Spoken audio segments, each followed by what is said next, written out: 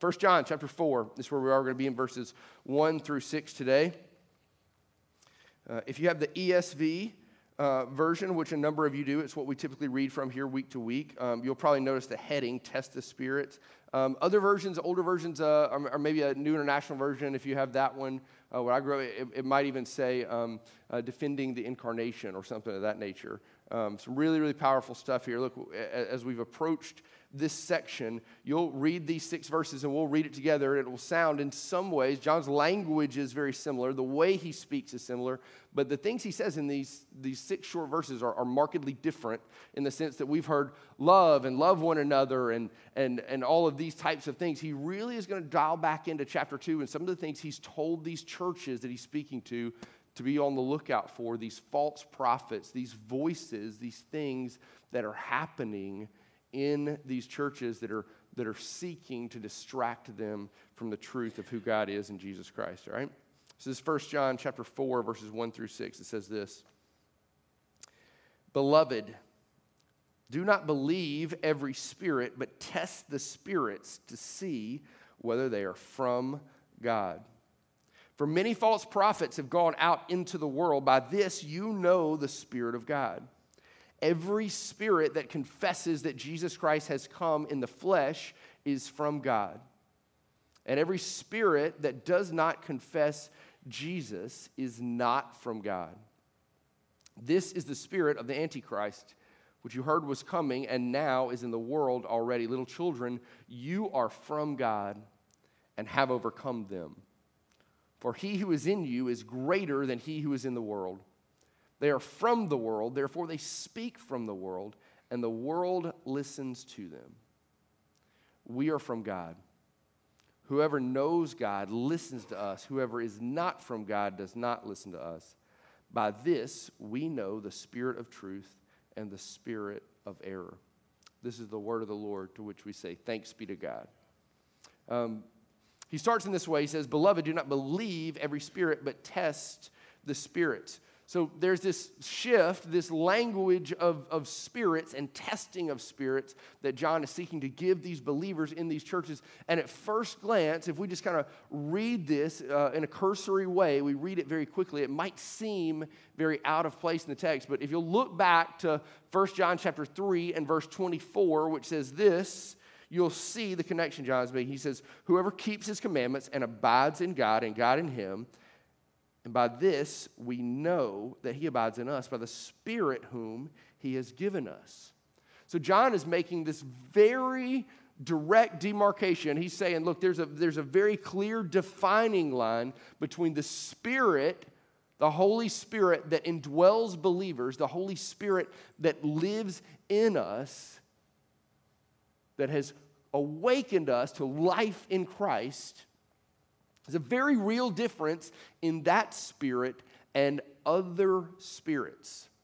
So what's happening here, what's at play here, is that as John describes the Holy Spirit that exists within believers, he also acknowledges that there are other spirits. And he's trying to teach these believers, and God by his Spirit is trying to teach you and I through his word, what are the spirits that we are to trust. He starts in this way. He says, Beloved. This is how I would describe the way John does this. He uses these terms of affection that gets somebody's attention. So my daughters, Millie and Clover, often I can say their name and I can say Millie, right? That's how I typically try to get her attention. But you know what really works to get her attention is when I get down on her level and I look her in the eye at her height and I say, Sweetheart. It's that term of affection, that term that lets someone know that what's being said is coming from one who cares, coming from one who truly seeks the very best for that person. This is what John is doing, and this is why he writes in this way, and he says, Beloved. So these believers, these are people he's affectionately drawn toward in Christ, and this is what he says. He says, Do not believe every spirit. So he acknowledges that there are other spirits in the world. There are other spirits other than the Holy Spirit. But what are they? What do those look like? How do they manifest themselves? He indicates the spirits in those who are not true by stating many false prophets. So that word spirit there that he uses can ultimately be the utterance or kind of the manifesting, the fleshing out, the speaking of some voice, or it can be a person that is saying this thing. Well, what's a false prophet? John has been very clear in this writing, and we know this directly from the text, but also historically, that in these churches that he's speaking to, there are these two, ultimately, types of people that are seeking to cause the church harm. One group is a group that is typically kind of labeled cessationist. And that just means that they have seceded, they have come out, they have gone away from the church. They've left the church specifically with reference to the fact that they don't fully trust, believe Jesus Christ's divinity. That they don't believe in an orthodox, true Christian way that Jesus is God and man in the flesh. They don't believe this. And there's others, these Gnostics, these folks, and this is why John really presses in on the love one another aspect of what it means to not just believe the gospel, but to live in and exist in that gospel and then subsequently live it out to demonstrate love to people, because there's this group called the Gnostics, and they think, well, you just have a spiritual experience, and it's this spiritual thing, and it affects you in a spiritual way, but it doesn't have any impact, any ramifications for your actual life. So the Gnostics would be people who would say, yeah, I had a spiritual experience, but their lives would ultimately be characterized in ways that the world would see as simpatico with itself. Very immoral. No morality. No love for one another. No looking out for the neighbor. Very hedonistic type life. So these are the type of false prophets. And then you and I are given, and John's hearers are given this practical point about what to do about these spirits. These things that are said and these people who speak them. Are these things true? The things that we're hearing from people about God, are they true or are they not true? Now, I know that we live in a world, and this is not my favorite term, right? But in the secular arena, all right, in our jobs, in our day-to-day life, there are often people that we deal with, and I would imagine that, look, it's my job to talk about God all the time, all right? You guys get that. I get that often it's not your vocational job to talk about God all the time. And you might live in a workspace or in a family or in a place where you don't talk about God all the time. It's just not something that's consistent. It's not something you do. But the reality is it does happen. You have conversation about God, who God is. Formative times in your life, in high school and in college and in your young professional life and adulthood and beyond, where you've talked to a vast number of people in your life, I would imagine, about who God is, what He's like. And often those conversations are really nebulous, and I think this and you think that, and this is what I've heard, or I feel this, right? John seeks to really provide a genuine test, something that believers can cling to, something that allows there to be an objective, definitive assurance about who God is. Not like what I think based on my prior life experiences or some books I've read or things like that, or just what I feel, but what is true according to the Scriptures. So here's what he means by test. It means to examine, it means to scrutinize, and ultimately this, to find out if it's genuine. So John's big ask is this. He's saying, look, you need to test the spirits to see if they're genuine, to see if they're of Christ or not. But we got to have a means. We got to have a way to do that. We need a criteria. Look, those of you that are married or engaged, you probably have a familiar scenario such as this to my life. You, in asking the person that you hope to be your bride-to-be to get married, gentlemen, there was probably this kind of little song and dance deal where y'all talked about an engagement ring, right? Anybody? Some of you guys got off the hook. I don't understand this. Look, you went and you purchased an engagement ring. And when you went to do that, you probably learned the 4 C's. You learned these things about a diamond that you didn't know, right? I had to remember them again. Look, cut, color, clarity, and carat weight. The latter being the most important to a number of ladies in here. But look, you learned those things because if you just look at a diamond next to another diamond, it looks very similar. If this one is 1 carat and this one is 1 carat, what's the difference? Well, when you take that magnifier and you look in there and you see the different things, the different aspects, the very facets of this diamond, and you look and you can see tiny impurities, colors, all of these things, when you really scrutinize, when you really get down to it, you can figure out what this diamond is made of. You examine it, you scrutinize it. It doesn't look the same as it does with the naked eye when you look at it. There's a difference because there's this criteria you've been given. There's a means by which now you have to measure this. So I think there's ultimately 2 types of ladies in this room. There's the ladies that are like, hey, let's just look and we'll see. And, I kind of like something in this vein, right? And then there are the other ladies that it's like, it's this one, and if you don't get this, it's wrong, right? But I'll never forget that process, and even going to get Mia's ring, looking at these different types of diamonds and recognizing that they are markedly different when you look close, when there's something to judge them by. John specifically gives believers in this passage 2 ways, 2 criteria to test the spirits. Here's what he says. Here's the first one, verse 2. By this you know the Spirit of God.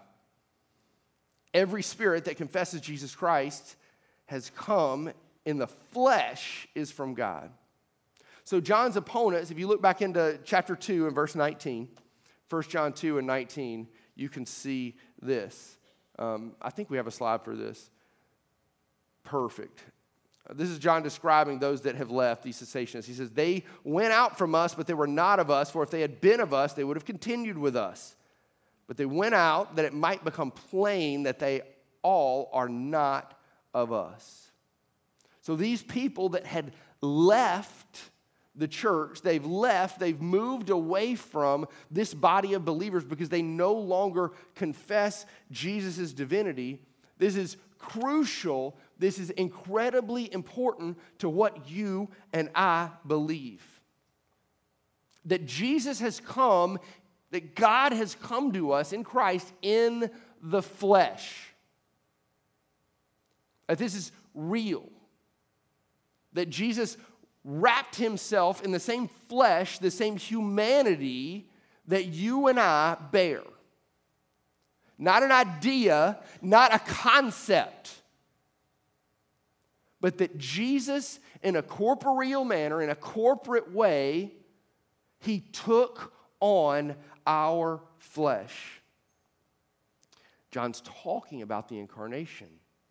Jesus coming in the flesh. He specifically used the word flesh. Why? I want to read this to you. This is a quote from an early church father, a theologian. His name is Athanasius. Not a popular name these days, as you can imagine why. But Athanasius writes this, and this is, and look, I'll put up the date circa 319. That's probably the latest that this was written. So that's a very conservative estimate, but this is written literally in the 300s. And this is what Athanasius, this early church father, says. And the way it dovetails with 1 John here is beautiful. This is what he says. He says, you know how it is when some great king enters a large city and dwells in one of its houses. Now stop here. This is why it's important to recognize this is in the year 300. All right? It's not normal in a contemporary way for a king to come and dwell in a place, but stay with him and go to this place. Go to the year 300 and hear this. You know how it is when some great king enters a large city and dwells in one of its houses. Because of his dwelling in that single house, the whole city is honored, and enemies and robbers cease to molest it. Even so is it with the king of all. He has come into our country and dwelt in one body amidst the many. And in consequence, the designs of the enemy against mankind have been foiled, and the corruption of death, which formerly held them in its power, has simply ceased to be.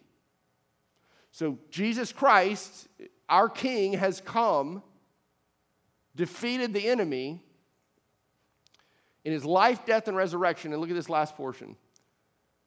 For the human race would have perished utterly had not the Lord and Savior of all, the Son of God, and listen to these words, come among us to put an end to death. Come among us. Athanasius uses this language, and he is steeped in the Apostle John, and here's why. Where does that language, where does those words among us come from? This is John's Gospel, chapter 1 and verse 14. You know this. And the Word became flesh and dwelt among us. And we've seen his glory. Glory is of only Son from the Father, full of grace and truth. The Word became flesh and dwelt among us. This is crucially important for us to understand. That for us as believers, we profess Christ and him crucified. But that's not an idea. That's historical, and it's actual flesh. Jesus took on the same skin, the same bones, the same organs, and I'm not an anatomy person, all right, but there's other stuff. Jesus took these things on in a genuine way. That among us doesn't just mean near or around. It ultimately means within. Christ has come to us historically and truthfully in the same flesh that you and I bear. And so this is the first test. This is gospel or not gospel. This is truth or untruth. And this is the gospel. Jesus is fully God and fully man. He has come in the flesh to redeem us. He's come in the flesh to redeem us.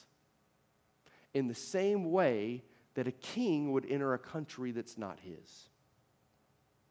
That's why in 1 John 3:1, like we talked about, when John says, what kind of love is this? That word means of other countries. The same way Athanasius describes it. It's a king, it's someone from another place, from a foreign place. And this is what is so incredible. That Jesus leaves heaven for earth and takes on flesh so that you and I can have a relationship with God through him by his Holy Spirit. Amen? Christ has come in the flesh. Here's the other criteria. Look into verse 3. And every spirit that does not confess Jesus is not from God. This is the spirit of the Antichrist, which you heard was coming and now is in the world already. So this is it. Every spirit that does not confess Christ is not from God, period. That's it. So this now delves into the territory of, especially in a post-modern, post-whatever we call it today, world. Look, I have people in my life that would use this kind of language.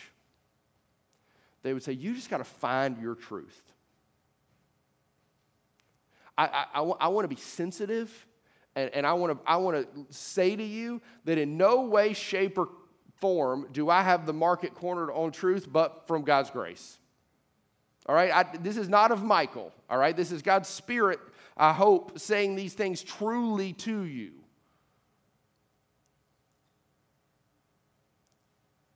But this is an oxymoron. You're just going to go find your truth. I want to explain to you language. This is a subjective objective. This doesn't work. There are not a bunch of truths. There's one truth. Jesus is the way and the truth and the life, and you and I live and work and know and exist with people all the time that are living in such a way where their truth, the thing they're living out, is like, I'm pretty good comparatively to my coworker, to my neighbor. Some might say to their spouse, I'm pretty good. Sounds pretty subjective. And there are people that would say there's another way, there's another thing. It doesn't have to be this. These cessationists, these Gnostics, these folks that are talking about a spiritual experience that they've had, they're talking about these things that have happened to them, this connection with God, and yet they deny Christ. We hear a lot of language and folks talk about God, and they might, in a genuine way, be talking about God the Father. But if we don't hear them at some point describe Jesus Christ the Son, and I would press it a step further and say, ultimately, the Holy Spirit that indwells us in a true triune Trinitarian way, if we don't hear that from them, if they're just talking about God,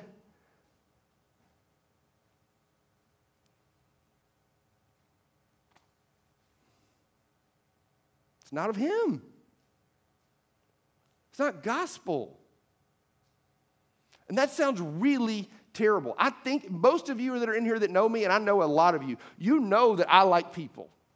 And I'm not a confrontational person, and the last thing I want us to do is be at odds with one another. But I'll go to odds with you over this. There is no other way. There is no other truth in any voice, anything that confesses God and yet denies Christ is not true. And so ultimately, to you in this moment, this sounds like, hey, this is a little redundant. I feel like I've heard this consistently throughout this text. Maybe not just in the past few weeks, but weeks before. Here's the reality, and this is a phrase that we've kind of embodied and taken in our church. Paxton has espoused it a number of times, and I think it's brilliant and it's incredibly helpful. We have this way of saying around here that what it means to live in the gospel. It's not easy, but it's not complicated. What John is saying to these believers is that this is not complicated. This is not cut and color and clarity and carat weight and imperfections. And you scrutinize things, you examine things, you test to see if they are genuine. But this is it. It's these two things. Does it confess Jesus Christ as the Son, having come in the flesh, not an idea, not a good guy among other guys, not eccentric, but a great teacher. No, Jesus Christ, God wrapped in flesh. Life, death, and resurrection for you. That's not complicated. But you and I live in the world where the enemy would seek to make it not easy for us. To put us next to somebody that believes wholesale differently than we do, but live a morally upright and pure life. Live in such a way where maybe they abstain from certain substances or certain types of words or do all kinds of things. And you might even look at them and say, look, I'm convicted because I think they might live in a way that is more helpful or pure or clean or maybe even morals or moralistic than I do. But we don't find salvation there. The Lord is our salvation. And it's Him that we trust. Every spirit that confesses Jesus Christ in the flesh is from God. Every spirit that does not is not from God. And look at verse 4. We'll move through these relatively quickly. Little children, John says. So this is that affection. He's drawing them in. He's saying, those of you that I love, listen clearly to me. He says, you are from God and have overcome them. So there's this fulfilled promise in the midst of what he's saying to them in the present.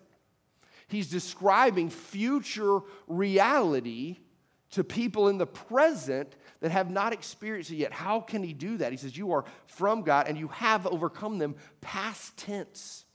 It is done. The victory is accomplished. How is this? Because these believers are truly born again. They're children of God. Where does that overcoming come from? What's the catalyst for? What's the fount from which this overcoming is drawn? Here's what it is. It's belief. It's belief in the gospel.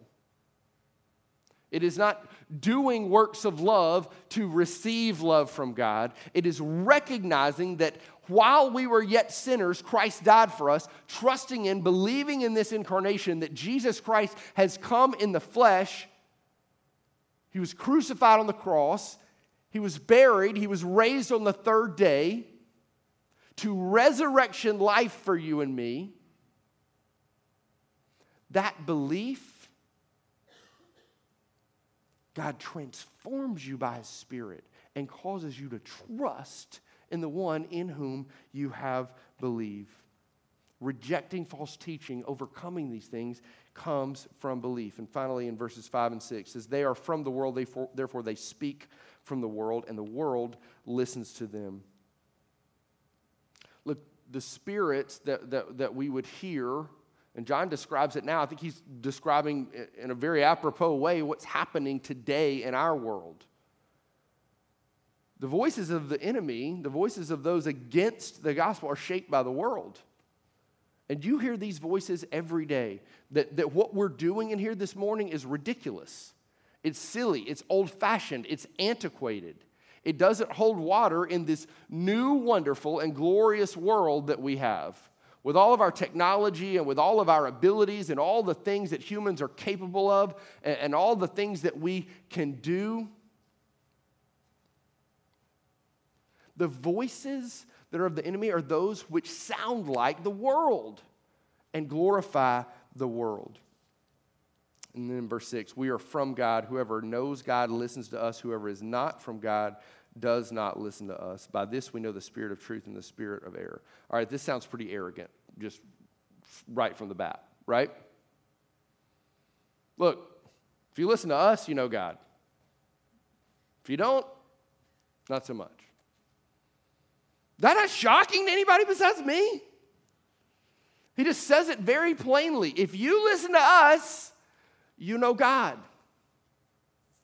If you don't, then you don't.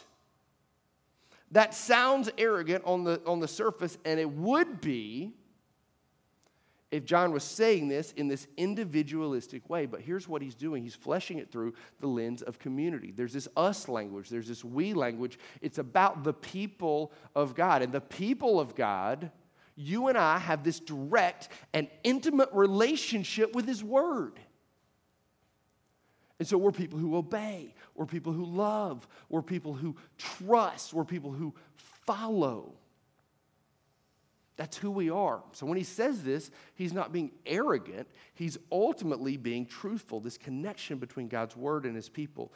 And this is the thing. He says, by this we know the spirit of truth and the spirit of error. I want to be very clear. In a theological way, to some degree, this doesn't sound very complicated.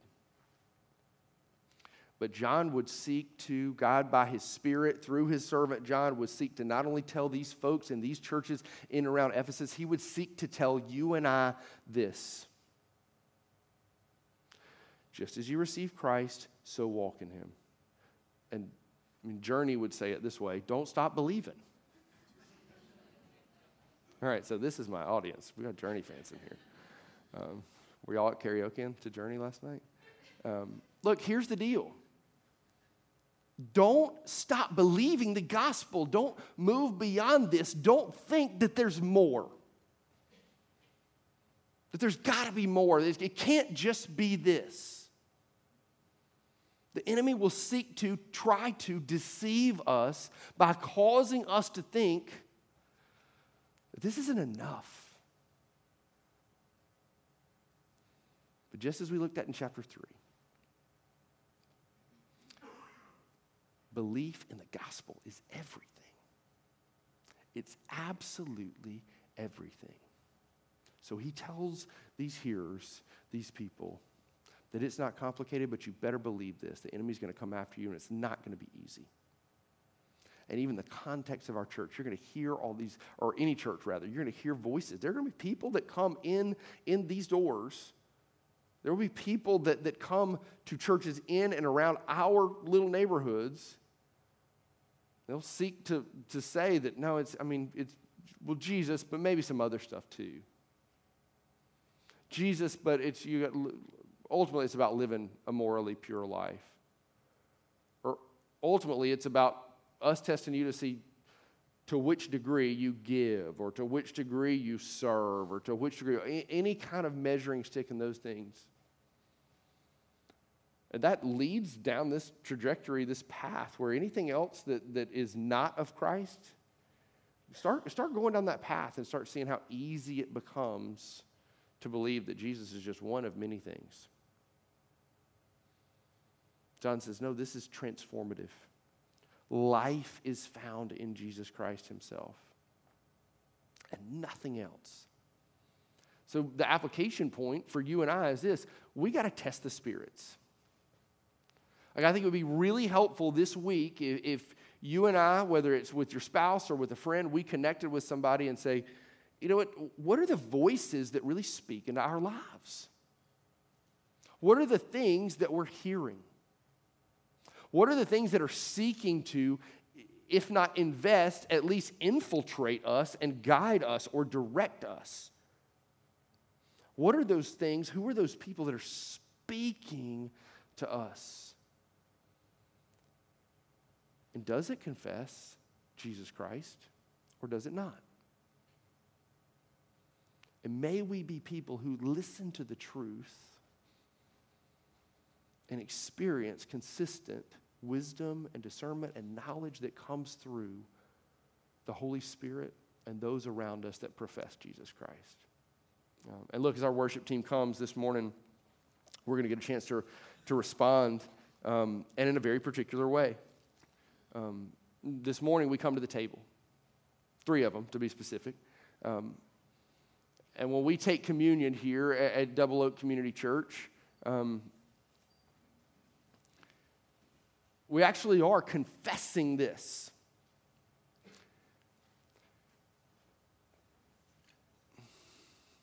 This is not the idea of a body. And this is not a construct or a concept of blood.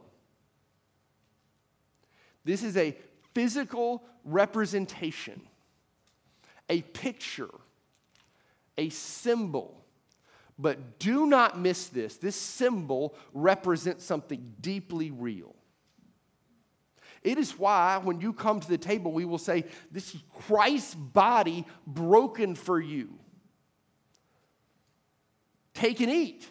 These are not words that we say that are part of some sort of liturgy that has no meaning. We're assenting to, we're pointing to the reality of Christ's real body broken for you. Because as Athanasius says, as John says, this is what we understand. If we want to have life, life had to come and die for us and be resurrected so that we could live. These are symbols, these are pictures of real body and real blood. A couple of things about communion here that I would say. One, and just genuinely I would say, if you've not trusted in Jesus Christ, if you've not believed in Jesus, I would genuinely, wholeheartedly, and respectfully ask you to refrain from this meal. This is a spiritual meal for the people of God who've confessed Jesus Christ. And if that's not who you are and it's who you want to be, I pray that you would either find myself, Brian Marbury, Paxton, Joe Harvey. Joe Harvey, raise your hand. We got deacons, elders, all kinds of folks here that would love to share in how you can trust, how you can know Jesus Christ. Here's the other thing. Man, it is amazing to sing Sorrows Like Sea Billows Roll. That may be where you are today. Some of those sorrows might even come from the reality that in many ways you have not been obedient to the Lord this week. You've trusted Christ, you know Him, you love Him, but there are areas of your life where you are in sin. And I want to tell you right now, there is often a voice of the enemy that would come to you and say, you can't come to this table. You're not worthy. You can't do it. Here's the reality, and hear this clearly. We want this table to profess the truth of the gospel, and here's the truth of the gospel. The ironic thing is the thing that qualifies you for this table is that same sin. You're broken. You're sinful. You don't come to this table because you're full. You come to this table because you're hungry. And you need to experience the goodness of God in this bread and this cup. I would urge you and challenge you to confess that sin, to repent of that sin. But don't miss this meal. Don't miss this opportunity to taste in a real way. And look, we always describe it in this way. This is meager, right? It's very small. And it, quite frankly, from the bread standpoint, is not going to be as flavorful as things you've had recently, probably. But I'll tell you what it is. It is real. It is real. And it is a picture of Christ's real body broken for you. This cup, a lot more on the flavorful side. Very sweet, these guys are, all right? But it's real juice. It's real.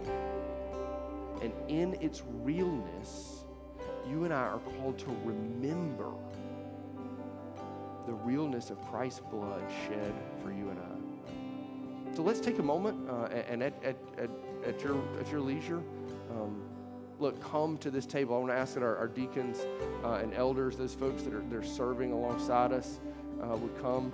I do want to, just from a practical standpoint, let you know there is a gluten-free option. I know we've got some folks that are celiac or struggle with that. That is an option if you need it. But come to this table. Yeah, go on this side. But come to this table and have this spiritual meal and be filled. These are gifts of God for the people of God. Come and receive them.